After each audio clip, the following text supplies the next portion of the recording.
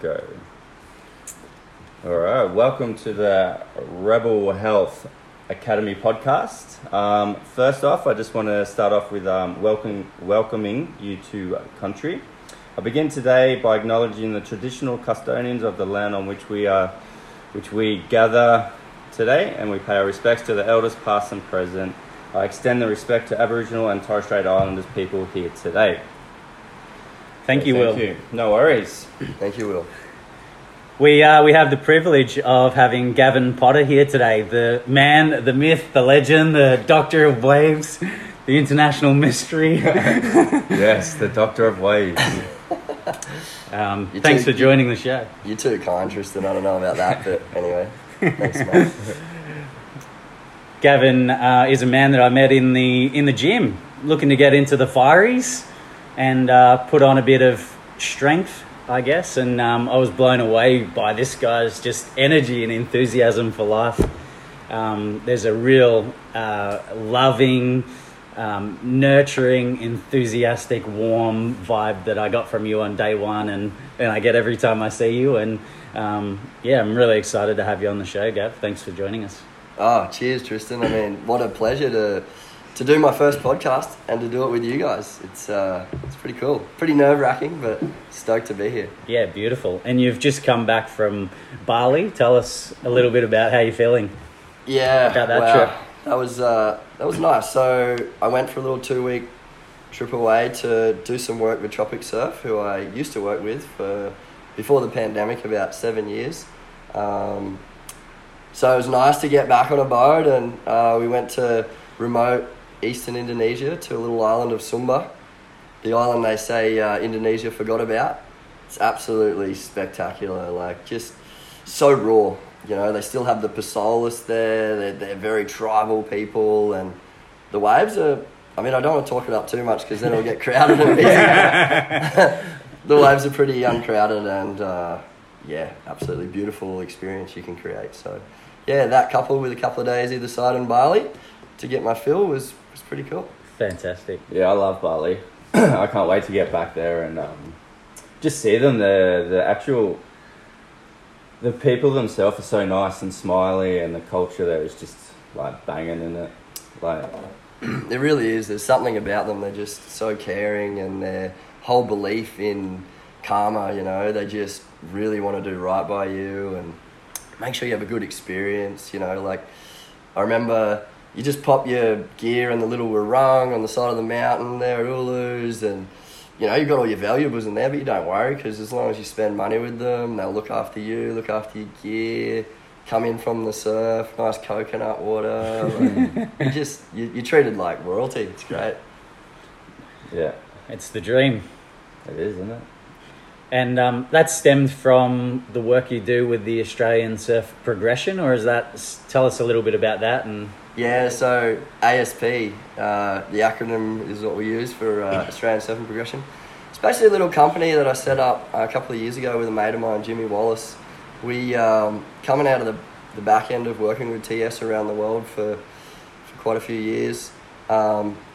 Just before the pandemic happened, I was sitting in my room in Mexico. I'd been working in the Four Seasons there with Tropic Surf, and I just had this feeling like I think I'm ready to move back to Oz. You know, it's been quite a few years living out of a suitcase, as glamorous as that is. So I came back to Australia, and I was just kind of feeling out what was next for me, and I bumped into my friend Jimmy in my hometown here at Coolum, and he'd been coaching a lot of young kids in town, but didn't really know how to run a business out of it, and sort of what the next steps were. So I obviously had a lot of experience of managing surf shacks around the world for Tropic Surf. And so, together we put together this little business and sort of started that out of, the gym component of it out of his dad's shed, which was pretty cool.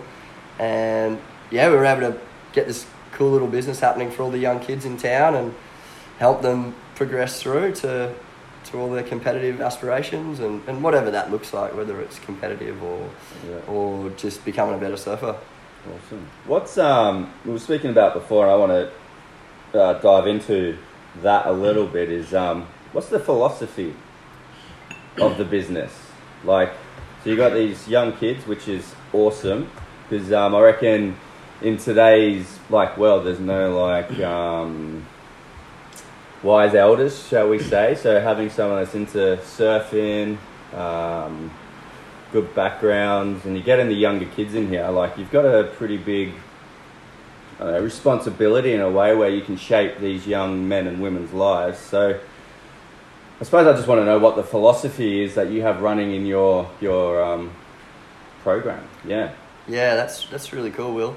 I guess it was all about, because competitive surfing is so tough these days. It's really that whole holistic view, So we want to expose them to as much stuff as much good stuff as we can. So whether that's exposing them to yoga, ice bath therapies, strength and conditioning, how to move your body properly, bear crawls, that whole opposite hand, opposite leg stuff. So we're trying to not only just do all the stuff in the water, but it's what can we do outside of the water, with the baths. That's pretty powerful. Watching even myself go in there the first time for 30 seconds and freak out and get out of there, and then learning to overcome that with breath and just calming the mind and working your way up to a couple of minutes in the bath. That's just one thing. So yeah, you're exactly right. I see it's very important. I'm also the vice president of Cool and Board Riders, so that's been huge to really be a pillar of the community and try to help shape because the kid, I've now got a little 1-year-old, and it's so true. What they see is what you do is what they copy and they want to do. So as much as we can, try to show them a good path. It's the best way to do it, I think. Yeah. It's our philosophy. Awesome. And excuse me, and these kids that you're working with, are they all different ages and at different stages in their life? Are they in school? Are they out of school? Who are you working with? Yeah. So I guess the demographic has been mainly school kids. We didn't really want to just, envelope it into that. I've worked with other adults, and we had some guys there that were a bit older as well. But predominantly, I would say it's primary school to 17, so 9 years old through to 17, and a range of kids that are doing homeschooling or are at school still, and so that's sort of the demographic that we're working with, boys and girls, and it's really cool because especially the ones that are going through their teenagehood, which I think that's what you're asking, and it's pretty interesting working with their mindsets. And just different emotions that come up, because it's really cool because, we've all been there, we've been through puberty and all the testosterone and everything that comes in, and the self-doubt and then the kids that are overconfident, you get the full mixed bag. Some days, they're crying in your arms, and the next day they're pumped up on life and they're charging the biggest waves they've ever surfed, and really challenging themselves. So that is quite special. That's pretty cool. And do the kids know they have that space to come and speak to you? Because it's massive. I feel like they do. I feel like they do, because obviously they've already done that, and whether they, one of the biggest things I try to do as a coach is that you're not so much coaching a sport, you're coaching a person. So it's really understanding them, understanding their wants, their needs, their fears, their strengths, all those different things about the person. And at every session at the end, I actually, I kind of get in trouble for it a little bit because I take a bit longer time, they're trying to get off to school. Sorry, teachers, I get them there a little bit late sometimes, and parents, but it's because I want to take the time to talk to them at the end and really find out, let's revise over stuff. What was going right? What was going wrong? How could we, improve for the next time? And because it's just a journey, we're all going through it. And so I think they do feel comfortable. Yeah. Yeah. And it's also asking them questions, making sure that they answer me back instead of just telling them. So that's how I know they're comfortable, because they answer back. Yeah. Beautiful. That's amazing. Love that. Yeah, it's so cool to have a focus like that as a kid, and then to have an outlet like yourself, someone who's responsible and capable of dealing with those emotions.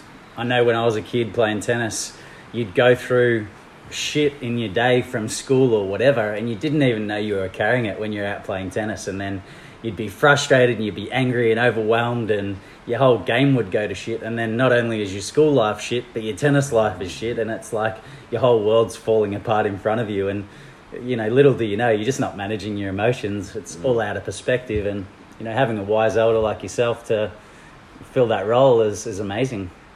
Yeah, it is crazy like how sports clubs do that just naturally. I know, like, do you class yourself as a sports club?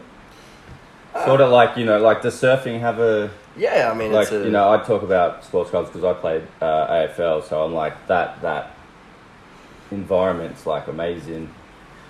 Do you guys... Yeah, I guess we try to create that club atmosphere, or at least... So we have Coolum board riders that a lot of the... Pretty much all the kids that I coach are in that club. So they have that, and yeah, trying to create that team feeling and spirit for sure. Yeah. I lost where I was going to take that question as well. So there's a point. It might come back to me. Yeah. No, it is good. It's important, isn't it? Building that camaraderie and that spirit that you need together to get through those ups and downs. I guess is kind of where you were probably asking, because.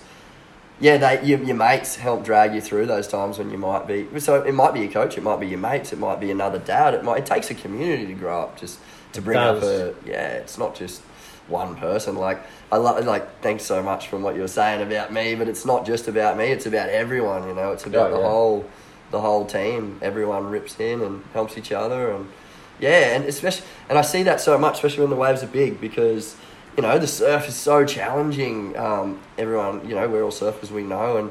And if you're not a surfer, it's like you're dealing with the elements. So one day can be absolutely easy. The next day is a totally different challenge. The waves are picked up. The tide's changed. It's crunchy. It's, you know, it's got different elements about it. So what I have seen with our little team is that, you know, the boys and girls are really helping each other. Like, come on, you can get it. Waiting for each other, paddling together. Come on, like self-talk, like telling them. I got one that I say, and this, it's called Twinkle Twinkle when they go under the waves. And I actually got that one from this little 8-year-old girl I was working with in the Maldives. You are going to need to explain this one. Yeah, I think so. And it's because... I was working in the Maldives, this little girl, and a big wave came. The first time this big wave came, you know, respective to her, she was, as she dove off her board to swim under, she was like, twinkle, twinkle, and she dove under and she came up still singing Twinkle, Twinkle, Little Star, and I was just like, what is that? That is so good. That's like her way of dealing with the fact that she just needed to blank out the fact she needs to go underwater and relax. Nice. I've then awesome. Adopted it with the other kids, and they all have a bit of a laugh about it now. So a big wave's coming and they're like, twinkle, twinkle. And we're all like, it's pretty cool. Yeah. That's awesome. All right, so that's a bit about the business. Now we want to get down to the nitty-gritty stuff, don't we, T-Dog? We certainly do, yeah. So where did it all begin? Where my life? Where did all that begin? Yeah, where did it all begin? The journey of Gavin Potter. Well, it began here in Coolum Beach, actually. So I grew up here in Coolum. Oh, wow, yes, love it. One of the true locals. But at the same time, man, I love to travel, and I don't ever want to be one of those kind of people that's like local. But, so I started here in Coolum Beach,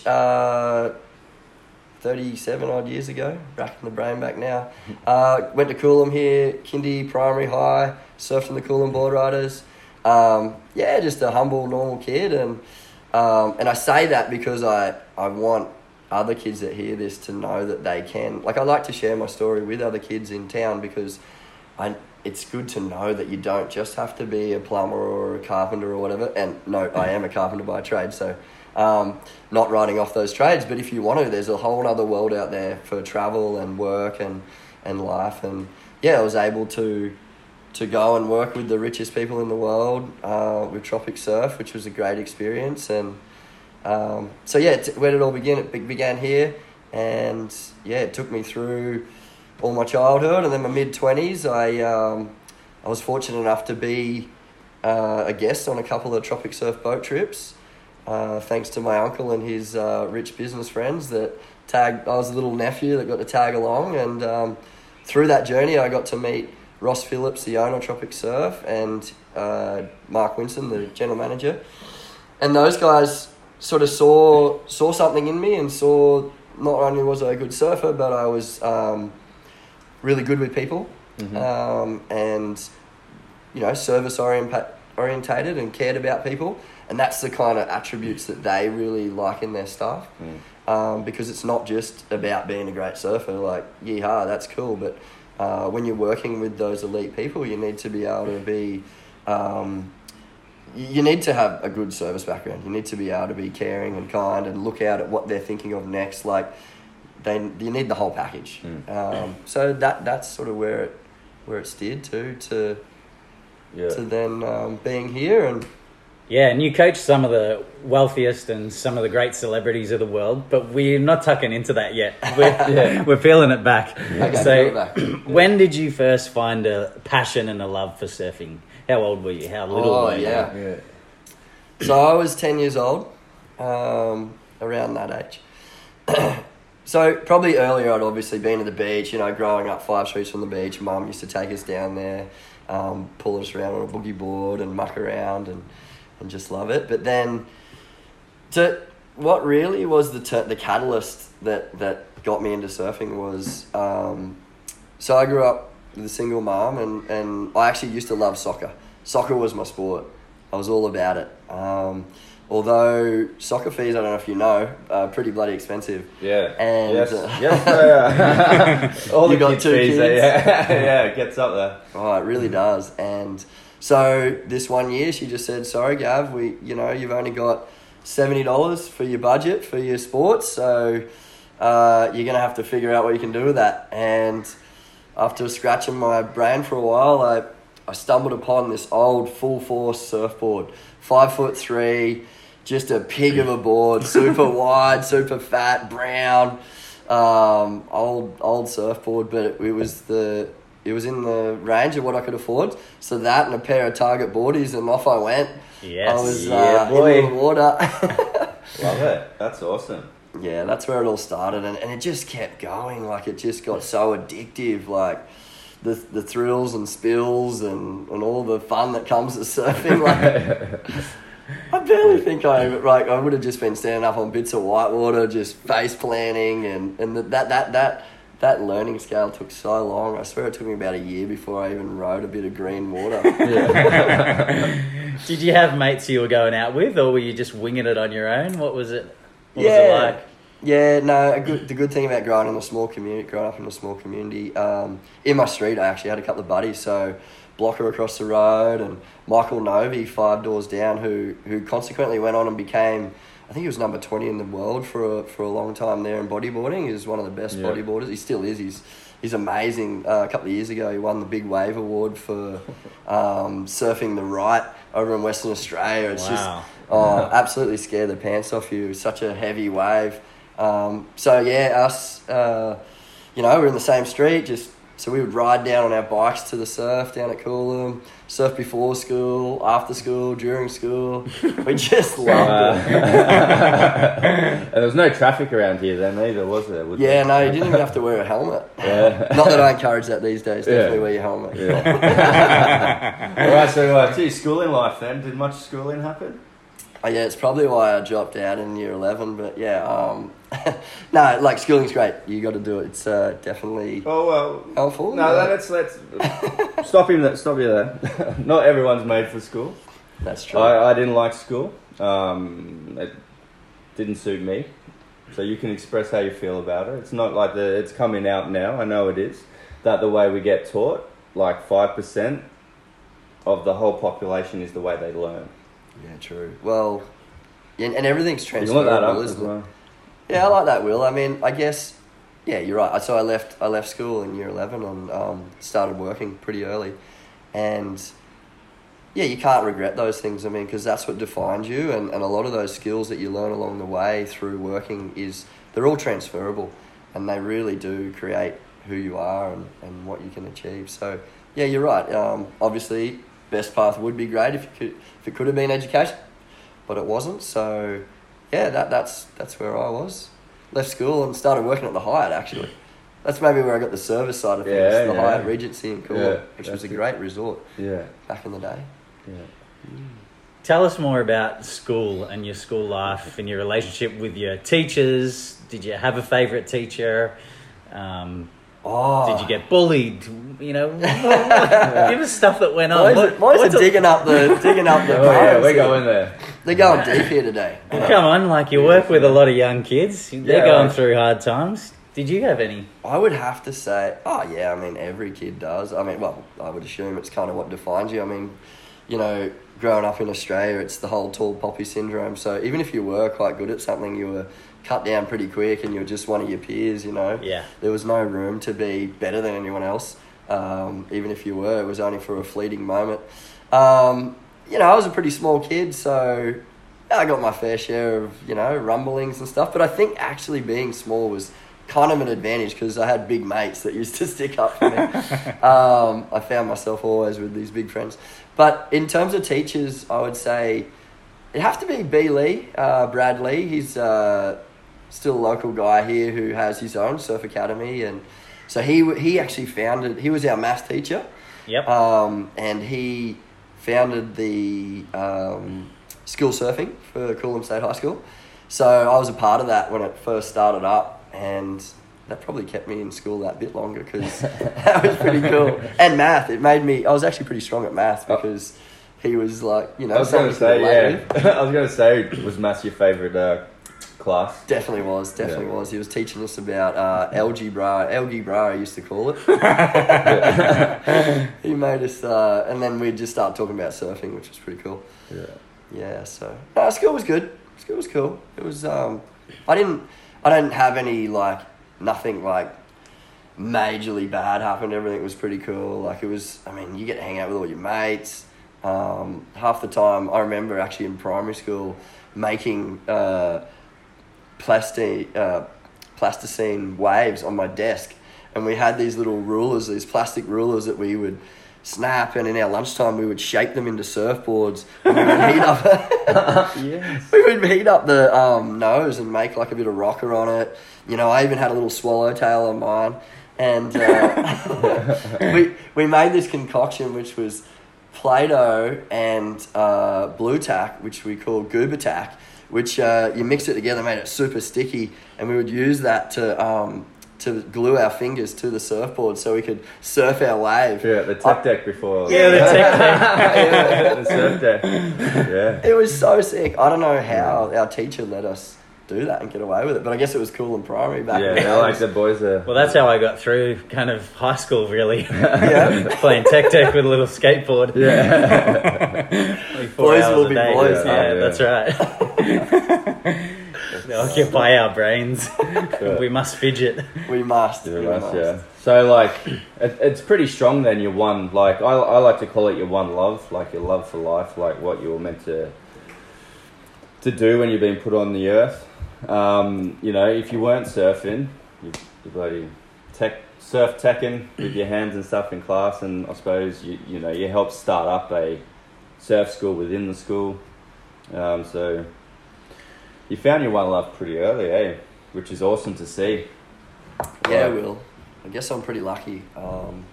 Yeah, it's funny if you just follow your heart and what needs to happen. Like, it just naturally happened. Like, it was, as I said, it happened from coming out of not much money, so being in just following your dreams. Like, what's exciting? What's next? Okay, that feels good. Do that. I guess if it doesn't feel... I've always had this thing. I've always said, if I don't like it, don't do it. Just go do something else. Don't have to do it, man. And I guess you know, pretty blessed to be able to do that. But it's always sort of worked. So yeah. No, I'm a massive believer in that. Massive. Oh, if it feels good, do it. If it doesn't, don't. Keep it simple, right? Yeah. Keep it simple. It's the way to roll, that's for sure. Yeah. So if you're at your job banging your head against a wall all day and stressed as hell and going, what am I doing, man? It's the weekend, so I get pissed, and then, fuck, it's Monday again. There's another way to live. There's another way. There certainly is. I mean, I guess there's some times where you've got to grind it out to get the money, to get ahead, to be able to transition. There's a time where you need to be, like, for lack of a better word, a prostitute, and you have to prostitute yourself out for the time to work that job and grind, you know. As I said, I'm a carpenter by trade. I got a ticket doing carpentry, which was great, you know, such a handy skill to have. But I could quickly see that, man, my body's going to be wrecked. I watched guys around me on the job site go from 55 an hour down to 35 overnight because we had a GFC and, you know, and then these guys were 50, you know, the global financial crisis. So that was a bit of an eye-opener going, well, I don't know if I want to be in an industry that I'm going to slog my guts out, my body's all broken, and get to the end of it and have to halve my wage just because the industry dictates. So, yeah, again, it was following, like, if you don't feel it, just, you know, grind it out, get the money, get the certification, get that done, and then step onto something else. I like what you said there. Like, I use prostituting yourself out as well to your work. But if you have to do that, like you were saying, if you have a goal in mind that money that you're making for that job at the moment is to then go do your passion, then it makes it a little bit easier. It's still hard because you don't want to be doing it. But if you have to prostitute yourself out to your work, as long as you have a goal in mind with your one love whilst you're transitioning, then it's pretty sweet. It makes it that a little bit easier. But if you're just going to work, and just not enjoying it, then it's just life's shit, isn't it? Yeah, you're no good to anyone, your family, yourself. I don't think it really manifests too much. So I wonder whether there was something about carpentry that you enjoyed, stuff that was in there that you already liked, that maybe drew you to it in the first place? I absolutely think there is, because if you ask my partner Camille, she'll tell you that I've always got a project on the go. Like, we bought an old house here and we've renovated it, and I did a lot of the work, and it's come up great. But still, I'm always trying to think, what's my next little project I can build? Like, there's something about using your hands and creating something. And I guess that sort of, it's just like surfing, you know, all you are really is creating, it's an art form, really, the way you surf the wave, the different lines you draw. Like, it can be so many different things to people. So yeah, you're right, Tristan. You're definitely onto it. It's I love that creativeness of building and making stuff. And you mentioned before, like, the elements, like surfing with all the elements, and then building. You're using all the elements from Mother Nature and all that as well, which is the timber. Which is awesome. I think there's a lesson in it for all of us, though. Like, sometimes we're drawn to a path and there's so much for us to get out of that, and then, you know, it just gets a bit stale, or, you know, we're ready for something new, or to take on a different journey and learn new things and be useful to the world in a different way. And we've got to be willing to just steer away, make a change like you've done. Doesn't mean that you're not going to be a carpenter and use those skills, just means that that's not how you're going to make your crust, or you're not going to put all that time and energy into it. Yeah, because he's got we're at the place in the backyard garden, and he's got a chicken coop out there. It looks pretty sturdy. That's no flimsy chicken coop. No, that's the work of a carpenter, that one. It's even got a security door on it, so the chickens can't get out. Stop it. That is a serious door. Yeah, it is, isn't it?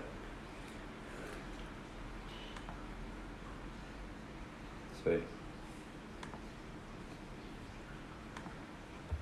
Sorry about that.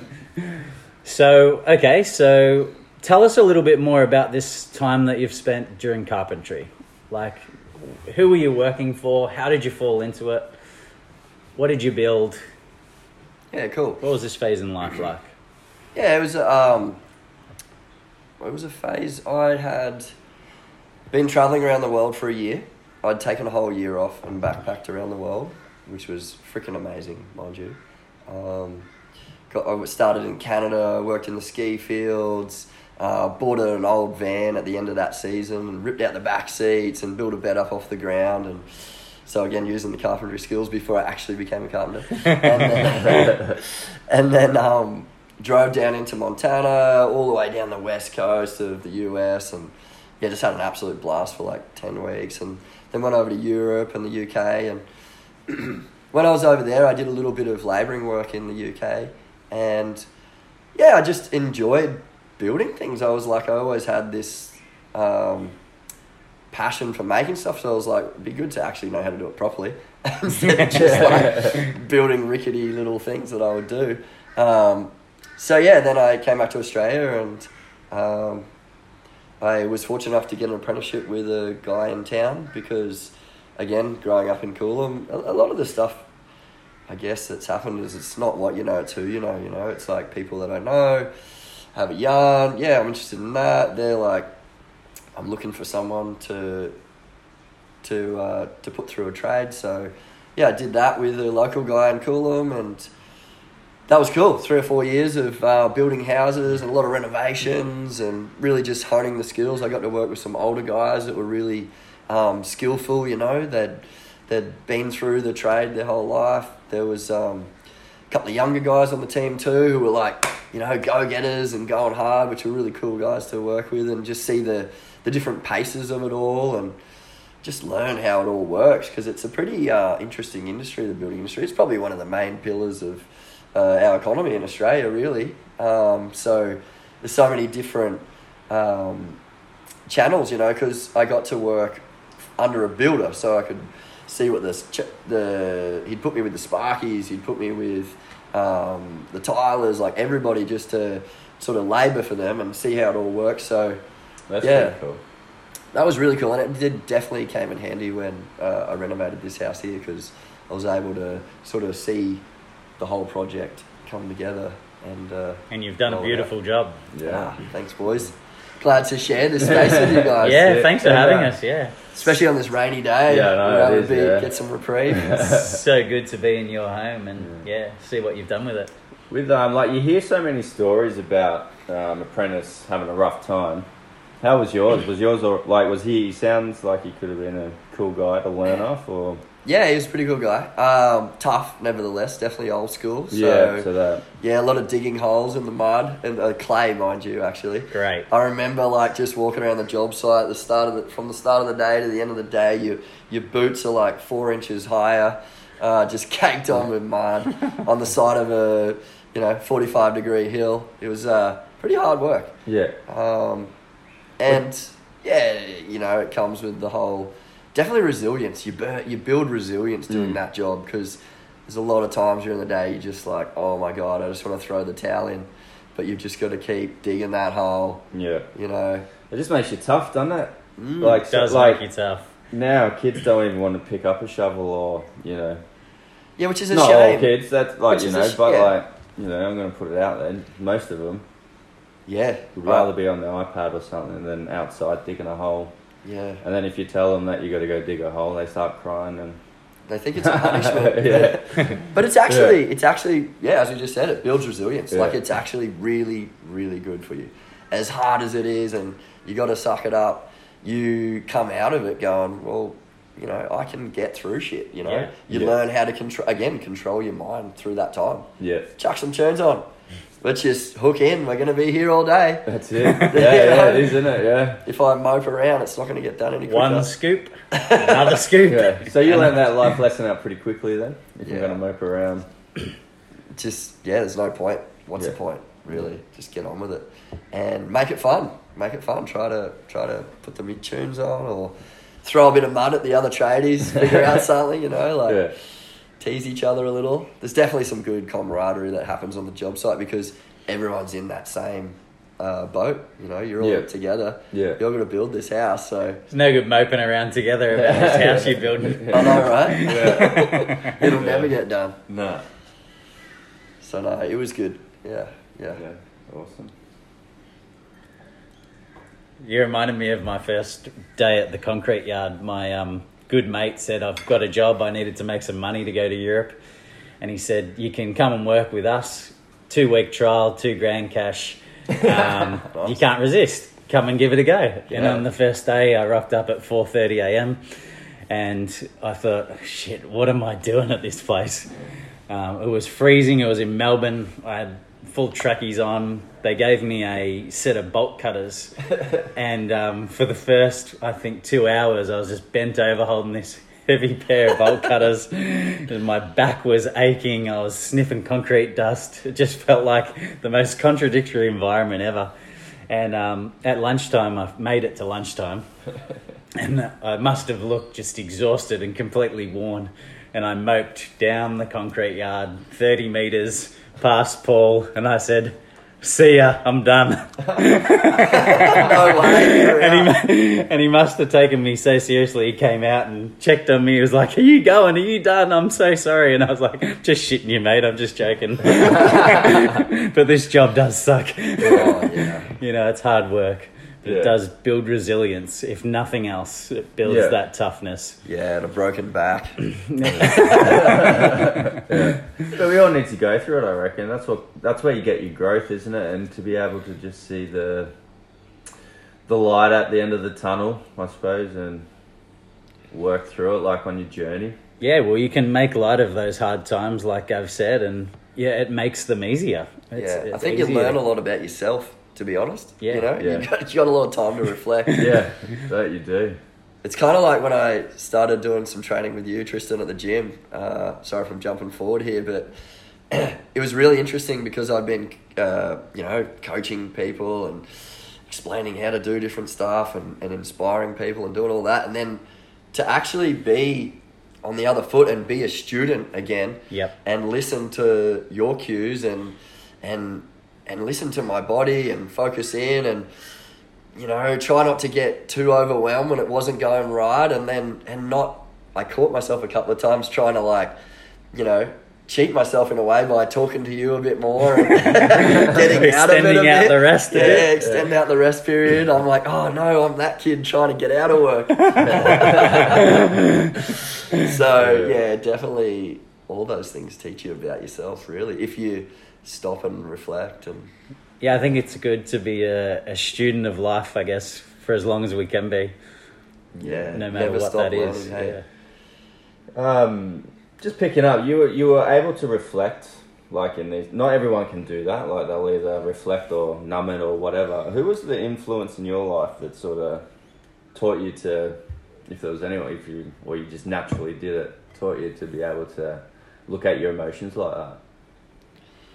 Yeah, I think I don't know if there's any one person. I mean, growing up with a single mum, I always took a lot from. I would always look at. There's a lot of different men in my life, and I would try to take the best from them and throw away the worst, right? Because we're all. I mean, I have my weaknesses. I have my strength. We all do. So I just, from an early age, I would try to do that. I would try to go, this guy's got some really good stuff about him. This stuff I don't like. So what can I take from that person and try to implement? And that's where it's been. And I guess working overseas and spending a lot of time either on flights or just in transit or in hotel rooms, I was able to tap into some podcasts and listen to different. I've always been about trying to be the best I can. So whether it's listening to Tony Robbins or it's Paul Chek or it's these guys that are just inspirational guys, and they do these amazing, Tim Ferriss, do great podcasts about other people that are that all have achieved great things. So I think that's where I've taken it all from. Yeah, awesome. But I suppose getting back to the question with that, so just by the sounds of that, you just naturally had a intuition within yourself to be able to do that, because to be able to go, to say to yourself, I'm going to take this from this guy, that from that guy, and take the good, put away the bad, that's pretty cool. Yeah, I mean, I do definitely have had some really good role models. So my uncle, for example, He's my mum's brother. He's a geologist. He's a super intelligent guy, but really like practical. He's a great fisherman, loves surfing. He's an adventurer. He can do everything, and not only intellectually but also practically. And he had travelled a lot overseas with his work, in the depths of Borneo in the jungle, like looking for gold, to Chile and South America. So I guess I was definitely very inspired from him and his travels. Yeah. Like he would ring me up on a sat phone. It'd be a Sunday night in Coolum Beach, and you'd get the phone call, and I'd get so excited, and it was a funny one because with the sat phone, you had to take turns talking. So because he was in Borneo, he was in Indonesia, just way up in this mountain, and he would call and he would talk for a little bit, and then I learnt that I would have to then talk for a little bit, and then there'd be a pause, and he would talk, and then he'd come back and he would tell us of his adventures, and so that he was definitely a pivotal human that helped me, and he still is to this day. He's such a great guy. I look up to him. He's got a beautiful family with 3 kids, and he's just he's great. Yeah, awesome. I think having these people in our life that we look up to and feel inspired by, and we get these warm feelings, can be a real clue on how to live our own life. And it's really cool, I reckon, that you've noticed that in him. Was there anyone else that stuck out for you that you've shaped yourself? You mentioned Tony Robbins, but was there any other, pivotal humans? So again, it's, my uncle, his business friends, Steve, he's a great guy as well. He's a great guy as well. He's a great businessman, so sort of watching how he's been so successful. Ross Phillips, what he's created, the company that I used to work for, Tropic Surf. So what was it about Ross Phillips? Just the way that he was. He's very. He's great at articulating and putting into words, whether it's writing or talking about surfing and breaking things down, which is really important when we work with a lot of A-type personalities, and when you are working with the richest people in the world, they don't want to hear just feel the ride or whatever, it's like they want to know why, if I fall off, why did that happen, and how can I correct it? So a lot of correction and detection, and he's just a very analytical guy, and I really love the way that he's able to put that down on paper and then be able to share that with other people to kind of create little, I guess, people like himself, which is really talented because I don't have that naturally, like. So you've had to work on that. I've had to work on that. Yeah, I've had to really read up all the literature and then that he has, and really think about it and do a lot of critical thinking, which is great. But it's sometimes not a skill that's just given to you. So he's another role model for sure. Yeah. So even though you had this this amazing personality and this service-based mindset, and he saw something in you, there was still a lot of growth that had to have for you to go from being a great surfer to someone that can work with his clients. Did you have to earn opportunities with wealthier and more prestigious celebrities, or how did you climb up the ranks, or how did that all happen? So with Tropic Surf, it's pretty crazy. They get like 40 resumes a month. Like, so many people are trying to get the job, and they really only accept 1 or maybe 2 people out of that. And then once you finally do get accepted for the job, then you've got to pay for all your own flights, basically work for free for 2 months over in the Maldives. You get your accommodation and food paid for, but everything else is off your own back. So you go over there with the hope to get a job, but you might not. You got to go do the training, and if you don't pass it, then too bad, too sad. It's pretty heavy, and at the time, I was actually doing some mining work for my uncle. Yeah, I've done a lot of different stuff. So I was helping him doing some field assistant stuff, and I was making like almost 10K a month. Like, it was getting good money. I was working like 3 weeks out of the 4 away in the bush, and So I was like, all right, so give up this job to go over and do that and follow your dream. I had to think about it for a couple of minutes, but it didn't take too long because obviously I love surfing so much, and the Maldives is such a iconic location that I've always wanted to go and check out. So there I was, quit my job, jumped on a flight, flew over there, did the training with Chris Pruitt, one of the head guides out of Tropic Surf, and about 6 weeks into it, he was like, Gav, you've done a great job. We're actually going to send you down to one of our new resorts in the southern atolls called Como by Malafushi. You're going to set up the surf shack there, and away you go. You're going to be a manager straight off the bat. And I was like, whoa, I barely know your business model. I felt like I barely knew it. I've just kind of done the training, and here I am. And all right, let's go. Like, dive in the deep end, strap your boots on, dig that hole. Let's do it. So off I went, and that was a crazy journey. If you want me to harp more on that, I got a pretty cool story because Definitely. What's this cool story? Cool story? You know, this cool story was a moment of just, you know, I don't want, for lack of a better word, shitting yourself. It was like, so not only was I getting that job, to get down there, the transport route was to go back to Mali, jump on a private seaplane that's owned by Mr. Ong. He's one of the richest businessmen in Singapore and owns a lot of the Maldives. So this is his seaplane that he was going to be on with his family, his wife and his daughter, who the resort was her little baby. So you'll jump on that and you guys will fly down together. Mind you, as I just said a minute ago, I barely knew what I was doing. I've just finished. Like, I understand all the coaching side of it. I got all that dialed in, but I've never been to this other island. I've never surfed any of the breaks there. So I jump on this flight with Mr. Ong, and he's a pretty interesting guy. He asked me a few questions. They're pretty loaded. He knows the answer to them. A couple of them I knew, one or two I didn't, and instead of bullshitting at him, I just said, look, I'm not quite sure about that, but I will get back to you.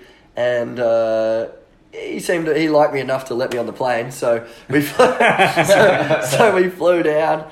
And of course it's this rock star landing, right? Like, we don't just land in the pontoon over there. We literally land. They've got this beautiful resort with this huge bay, and he lands right there. They back the seaplane right up onto the beach in front of the restaurant and this huge pool. The whole resort's there ready, waiting to meet him. And I'm just like absolutely terrified. I'm like, oh my God, here we go. So we roll out of the seaplane and, you know, meet the general manager and everybody. It's quite overwhelming. But that's sort of how quickly it can happen that you are rock starred into working with those kind of people. There's not really a work your way up unless, it wasn't for me. Yeah. I was able to just jump straight into that, and then we had private clients from New York, and it just kept going from that to teaching princes and princesses. And it's the first time I'd ever taught a princess. I kid you not, I was like, oh my God. Like, from where? She was from Saudi or somewhere. Yeah. I never really tried to, you could go deep into, you can search the people, their name, do all that. I try not to do that. Why? Probably to calm my nerves. So I don't know how they are. It's like, I'd rather almost just treat them as a normal person on face value and just do the best I can, give them the best service, and again, listen to what their needs are and their wants. What do they really want out of this? Because some people are just doing the one-time surf lesson, stand up on a board. Yeah. Some people are, they want to do it around the world forever. Yeah. That's some pretty strong core values you got there to do that. Thanks, easy to just jump on the internet, quickly have a look or whatever, but you're like, no, this is I want to treat them just as a normal person, and just for their needs and wants.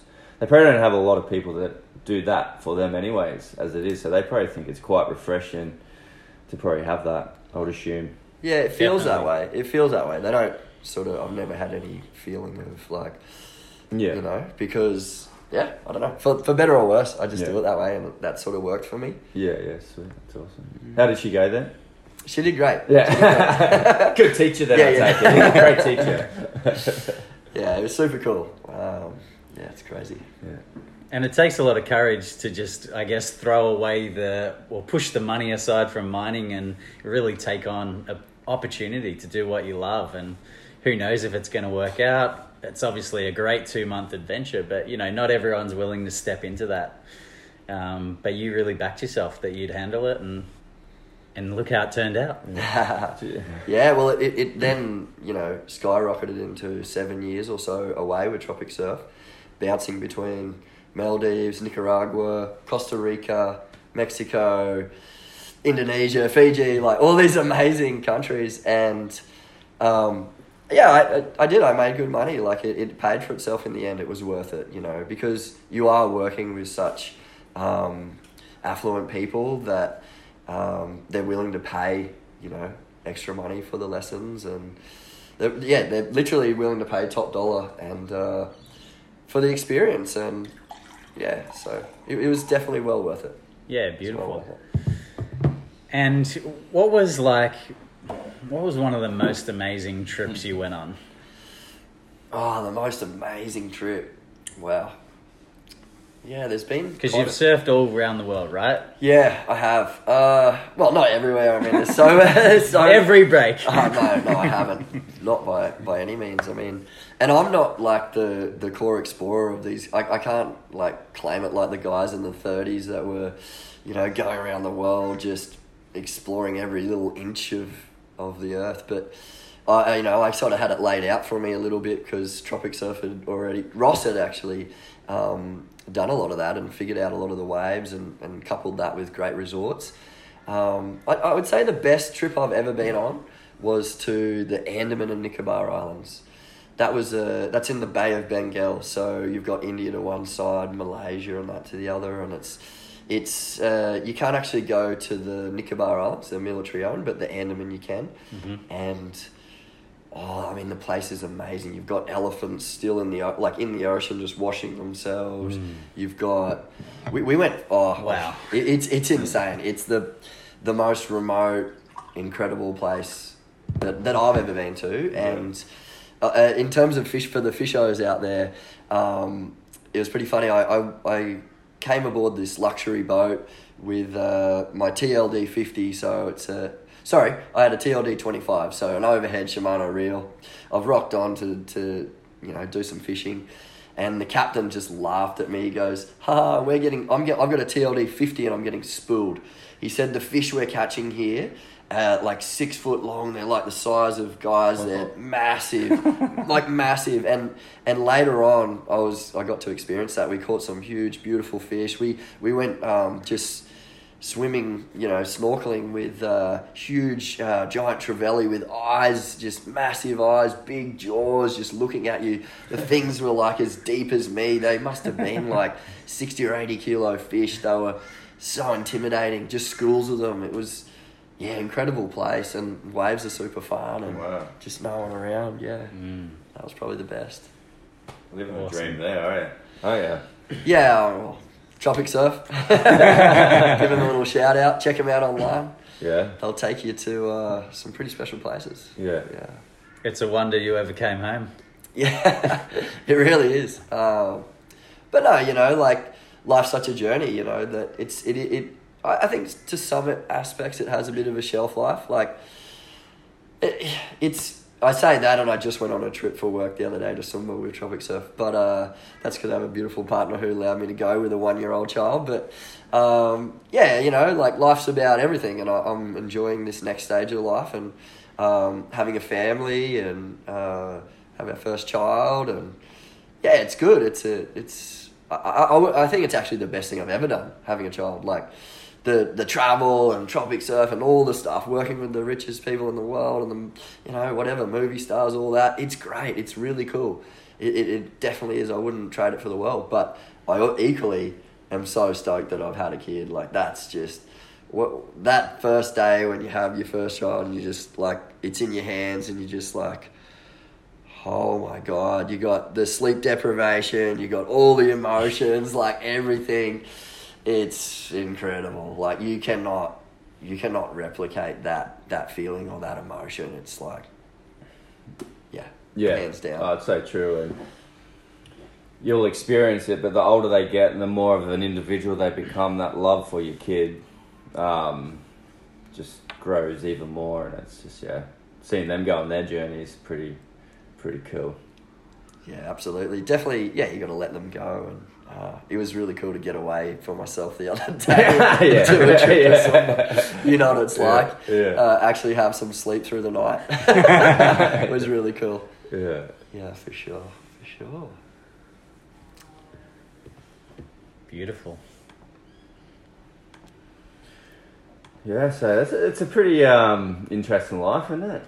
I love it. Just been surfing, catching waves, rock starring, as you point out, just rock starring it everywhere. And then you've just got this amazing inner wisdom or soul that has guided you like along the way, and you know you've listened to it. It sounds like, which is like, you know, a lot of people don't listen to it, do they? They just sort of let it go and don't live their dream life. So it's pretty crazy that you've just done that, you know.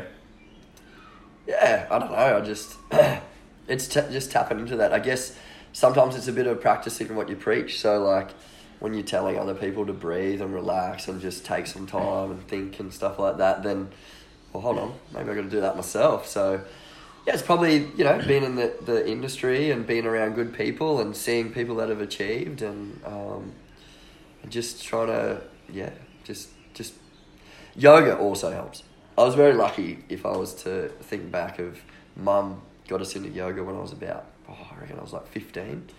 Yeah, there's a guy here was doing yoga and in town, and Sean, and it was pretty funny because as you know, as I said earlier, I was a surfer and I was surfing every afternoon and doing that sort of stuff. And one day a week on a Wednesday afternoon, I wouldn't surf. Obviously, I'd have to go off to yoga. And my mates were like, "Where are you going? The waves are pumping." Like, I got to do this thing with Mum, you know, da-da-da. And back then, yoga wasn't really a cool thing. It was like, I don't even think anyone knew what it was. So, I was kind of blessed that Mum helped us tap into that at a young age, and just because that is where I guess it started, the whole just the shavasana at the end, breathing, you know, like all the different poses that you get in and have to breathe through, like that's again stopping, connecting with the breath, slowing down, like so now that I'm thinking about it, Will, I reckon that's we got there. We finally got there. You got there. Yoga connected, and that's what it is. There's always something that connects you and gets you looking inwards and having that relationship with yourself, and not just trying to drown it out with stuff, whether it's watching TV, alcohol, whatever, you know. There's so many, eating sugar. There was another thing that came up. I'm a big component with Mother Nature and working with her and learning from her. What's your connection with her must be amazing, just surfing all the time, and growing up in Coolum back in the day when I think we're the same 84. age. Yeah. So there wasn't much going on here. So it's like you've grown up. I grew up on King Island. Do you know? Oh, beautiful. Yeah, there. So like the nature there, like the impact that had for me was amazing. What's the impact for you growing up? Yeah, no. Oh, it's been a huge part of my life, Will. I mean, so our family house is over on Springfield Ave, which is basically backs onto the bush and Stumas Creek. So I spent every other waking hour of my childhood down in the bush, making cubby houses, you know, playing around with the bush, finding animals, trying to, you know, fishing in the creek, canoeing up there. So, I think from day dot, it's just been about nature, you know, like tapping into all the elements. And then I think that helps you to become more understanding of the elements, especially when, you know, like when I take people surfing, they're so out of their comfort zone. Some people, you know, it's raw out there, it's rugged, it's like there's so much going on, but you with all that craziness and all that, what can seem so erratic and crazy, and, you know, waves, choppiness and wind and all the stuff, you sort of, you find a way to just become calm with it all and just find the peace with it, I guess, and sort of use it to use the flow of it, especially if we start to talk about big waves and stuff like that, like understanding the rips and currents, and don't fight it. Like, there's no point, you can just get yourself gassed trying to fight getting back out. But if you relax and go with the flow and find out where the ocean's moving, where's that current, where's that water moving out, because it's always going back out to sea, so it's just finding that. So yeah, Mother Nature's huge, man. That's number one, for sure, whether it's the bush or the beach, actually.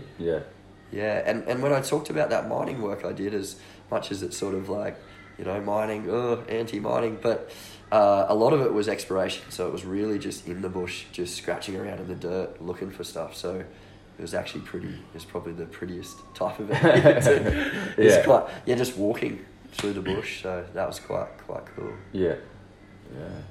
Love it, Will. What about you, Tristan? Well, I think that moving up here to Coolum has been the best thing that I've ever done, because I've grown up in Melbourne, and it's like, ever since being here, going back to Melbourne, it's like living in a concrete jungle. I can't even connect with it on any level anymore. It's going to a park just seems like the park is in this wrong spot. It's like someone's just put some grass there and a few trees, and it doesn't even feel natural, I don't think. But being up here, there's the bush just behind you, there's the ocean the other direction, there's, birds and just wildlife. It's just amazing. So, for me, it's this whole new experience of getting in touch with being outside again, and getting in touch with the peace and the calm and the natural flow of the day and the rhythm of my own breath and just everything. And I'm such a different person living here. I think it's amazing. Yeah, it's a beautiful spot, huh? I've fallen in love with the sunny coast, and some days I just get out into the bush and I just take 4 hours. Like, I never would have stopped for more than probably 20 minutes. I'd always be so busy. You stop for 20 minutes to have a rest, just to keep the brain going, and then do the next thing, create the next thing, do the next project. It's like you're not achieving anything. And I can spend 4 hours in the bush now on a work day and come back completely invigorated and a brand new self and a better person to be around. So yeah, I think Mother Nature's amazing. And I love what you said, Gav, about how, you followed your heart and you followed what you love. You follow that passion. It's the same as not fighting the elements in the water. It's all the same. It's the same lesson. That's it. It's just following the flow, the tide, and it's easy. And you do that, like you said, isn't it? Like, if you're going along and you come to a dead end and it doesn't feel right, yeah, man, geez, jump off the wave and, find your other flow and stuff like that. And that's the thing where you just got to tap into and become aware of as a human being. And well, I had a couple of lessons with Gav, and I went out and we were paddling through this gutter, and Gav's looking all relaxed, and I'm just absolutely hammering myself trying to get out the back in 48 seconds. And what happened? 15 minutes of me just going just bleeding energy all over the place.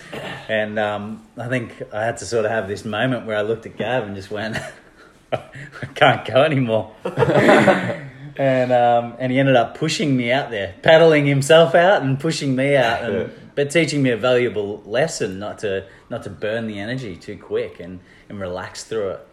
Yeah, and I think a lot of it too is that, you're, as a bodybuilder, you've got such huge muscles that it's pretty quick for them to actually get burnt out on there's... surfing definitely has its own sort of fitness, it's you don't need to be the bigger and bulkier you are, it's almost a little bit of a hindrance because your muscles just fatigue a bit quicker. Yeah, you need to be a little bit more you need to be strong for sure, wiry, I think, and lean, if you look at a lot of the pro surfers. Yeah, that endurance base, isn't it? Yeah, absolutely. Yeah, it really is. But again, it's about not going 100 miles an hour straight up, like Yeah. you know, just taking your time, just cruising through it. You've got a lot better at it though. haven't Yeah, you? yeah, and it didn't help that I'd done a big workout that previous day and my lats were cooked. Probably just lifted 200 kilos or something. It was a good fun lesson anyway. It was very humbling. I tell you what, I was pretty impressed with your warm up though on the beach doing headstands. And he's I don't know if you guys haven't seen Tristan. He's definitely a specimen. He's super strong and very muscly guy. Thank you, Gavin. Yeah, he's a weapon.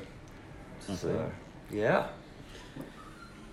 So, when we're, you mentioned earlier Tony Robbins and Tim Ferriss and Paul Chek, like, you know, we've got access to these great minds these days, and you know they're putting out some great content and tools. How did you use them? How did you access them? You know, a lot of people just listen and it's in one ear and out the other. How do you make it stick or apply it to your life? I guess it's about, you know, there's still so much I can learn from those guys. To say that I've listened to all their stuff and I've applied it and I've got a multi-billion-dollar business is probably a lie. But it's probably fair to say that they've had some influence. Yeah, absolutely. I think, you know, writing a lot of stuff down helps. I'm a bit of a talker. I need to work on my listening skills for sure. So it's checking in with who you are. And for me, writing stuff down has helped me just kind of make sure that I have listened and I have processed it. And then that goal setting is really important to make sure that you are on track and just checking back in with it. Check back with your diary and make sure, oh shit, I haven't done all those things that I said I would do.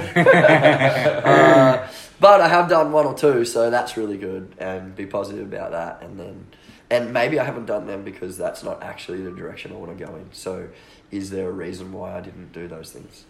And yeah, the more you can just keep, you know, if I was lucky because I used to do a lot of flights, a lot of time by yourself. So you're able to tap into those sources and check in. Obviously, life gets busy, but you've got to find those ways, whether you're in your car, you've got to commute 30 minutes each day to work or whatever it is. Okay, that's your time. Instead of listening to silly radio with whatever rubbish they're talking about for that day, which, don't get me wrong, it's good for every now and again just to tune out, but wherever you can, if you really want to open up that side of your brain, then yeah, whack on a podcast. Listen to ours today here. Yeah. You might not learn much from me, but see how you go. Oh, come on. If anything, you'll learn that if you're a young guy, it doesn't matter where you're from and what you grew up with, if you follow your heart and follow your dreams and be open to the challenges of life, you'll eventually get to where you want to be. So, yeah. For me, I think it's about tapping into these role models, because we don't necessarily have the tools of thinking that we need, you know, or we don't have the business experience, or we don't have the marketing experience, or we don't have the creativity. So, you know, listening to these different kinds of speakers, we can fill that gap and just take that idea and go, oh, I could use that in my surfing, or I could use that in the way that I experience hard times. It only takes one idea. It just takes one idea, Yeah, that's it. And because, you know, they say that you are the five most people you hang around with. And with the internet today, I like to, there's a little thing, a tool, I suppose, that you can use is like, you know, if you want to find 5 mentors online that you want to replicate, and sort of like you can, like, you know, choose your mentors now in a way by listening to their podcasts, doing courses that they have and stuff like that. So it's quite, back in when we were growing up, I feel old now saying that, but I don't feel old. Like, we didn't have the internet. We couldn't just jump on our phones and Google, you know, whatever. Like kids today, like they're probably 14 years old before I was able to use dial-up on Dad's computer. Yeah, I would have been, 14, 15, yeah. So I suppose the point there is that trying to, like, if you do want to go go to the next level is that you can find the people that, you know, find good mentors online that you can... the opportunities are there, aren't they? Yeah. The access to access those things. And then if you are aligning with these people's core values that we touched on before, like your core values, you know, are a massive part of life. Like, you know, what do you value the most in your life? The top, you know, 3 or 5. And if you can live like through that and you find mentors that are similar to that, then, you know, the people that you start hanging around with in your everyday life, because you're on that vibration, I love using vibration, all that kind of stuff, because you're sending out that vibration, that radio signal, you're going to attract people that are similar on that same radio length, and which is going to create a better life for you. Like, you're going to hang around with better people, and people that aren't on that vibe, you're going to start going, it doesn't feel right. I don't think I want to be doing that. Your job that you thought might have been the right path that you were going down completely swings because you start raising your level of vibration, and then then you got to go that direction and stuff like that. Yeah, it's about just changing your environment, isn't it? If you're not happy with the feedback that you're getting from people, you know, if you're with people that are sucking the life out of you and not adding more joy, then get around some people who are going to liven it up, like Gav. You, like you boys. Absolutely. Yeah, that's it. Yeah, like, I don't know what you think, but since you've been born and raised here and left and come back, like, you would have seen a bit of change happen. And I always say this, like, it feels like the coast has got this vibration that's pulling all the right people 100% to this area. Yeah, I totally agree with that. You know, like, it's funny because I didn't think I would move back to my hometown. Like, love all the people here, you know, it's been a great journey, but was it too small for me after traveling around the world and doing all these different things, you know, not, you know, keeping it humble, but I was thinking about that a little bit. And then when I actually came back, I was like, wow, it's great that Coolum has grown.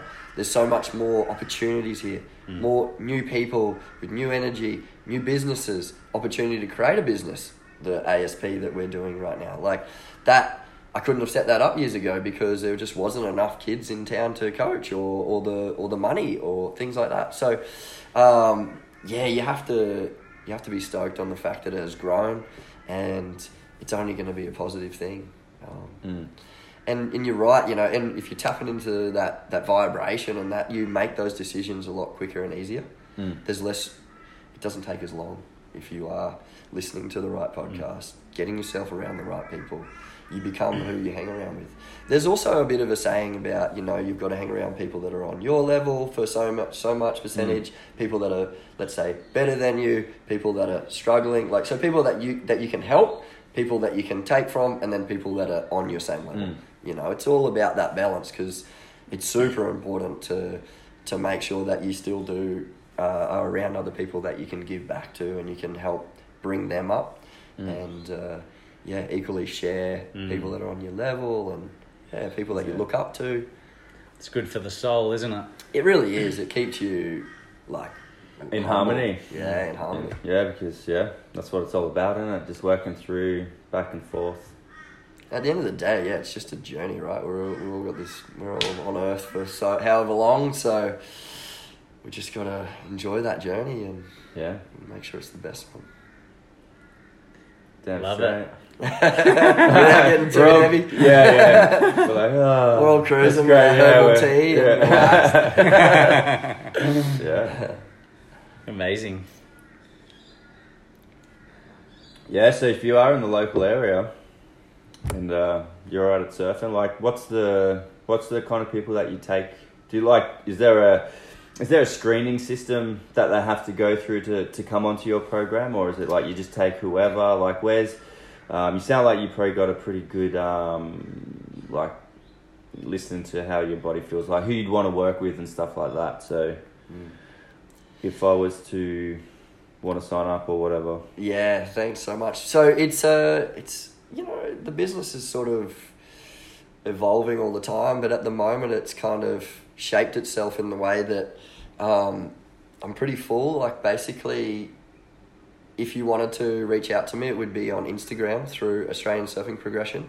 You could inbox me, But yeah, the classes I just run classes every morning, and they're pretty full to not sort of sell myself out of work, but.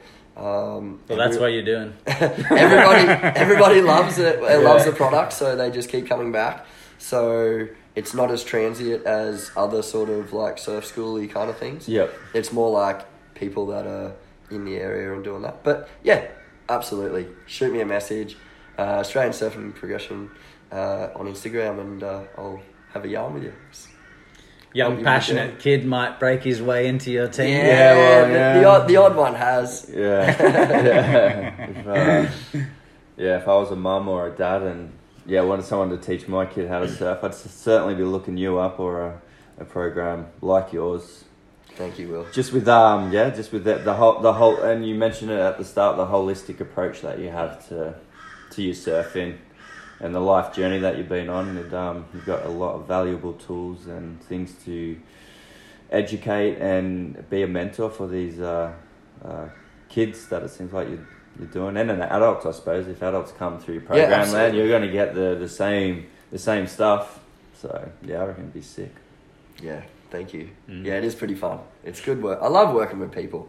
Yeah, you know, it's all about people, really. Yeah, understanding people. Helping people, that's the journey. Yeah. Giving back. Are there going to be more surf trips on the horizon, or Can we create a surf trip? Let's just clear the air in the room. Is the missus listening? She's absolutely awesome, and she's we've talked about doing a couple each year. So I'd say like 3 to 4 trips away a year. It's probably a good number. Next is Fiji. Okay. Yeah, in June, heading to Fiji. So have some clients I'm taping there for a week, and on the back end of that, the family's going to come over. We're going to hang out there, so it should be good. There you go. That's what you do. Like, you go for 1 week, and then you bring the family the next, and you're sorted. All paid for. Perfect, isn't it? That's how you get away with it. That's how you get it across the line with the missus.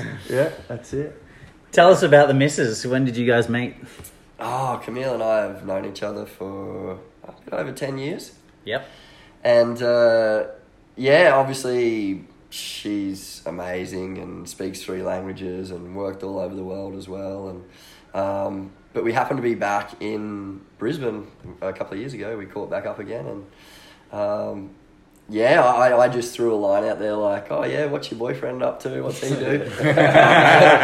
Chestnut. just sort of filtering it, seeing where we're at. And she was like, oh, no, don't have anyone. So that kind of like sparked us spending some more and more time together. And next thing the good thing was we were both pretty well vetted because we've known each other for so long. So the relationship just took off. And next thing we had a child together and a little COVID baby. Got a house and doing that. So very stoked. And you're engaged? Yeah, I got engaged a few months ago. So that's pretty cool to tie the knot eventually. We're not going to rush into that because we're hoping to have another child. So kind of don't want to be, what it's like. The girls don't want to be pregnant and having a wedding ideally. So we'll push that out a little bit. But we're blessed. Definitely blessed. Amazing. Yeah, life's awesome. Good. Yeah, sweet. All right, we'll leave it there. Yeah, we'll leave it there for today. That's fantastic. It's what an amazing opportunity to speak to you today, Gav, and no doubt we'll have you back on the show again and hear more awesome surfing adventure stories. Oh, it's been an absolute pleasure, Will and Tristan. Thank you so much, guys, to come to my home and get me on the mic. Yeah, first time. Awesome. Phew. Cheers. Peace and health. If anyone wants to rate the podcast, we'd love that because that's going to help to get more people to listen in and hopefully have a great time and take one idea from it that might be really, really important for them in their life. Yeah. And also, if you know anyone that would be fantastic to listen to, then please, put them in touch with us. We'd love to interview them. Yeah, that'd be awesome. All right, cheers, fam. Thanks, guys.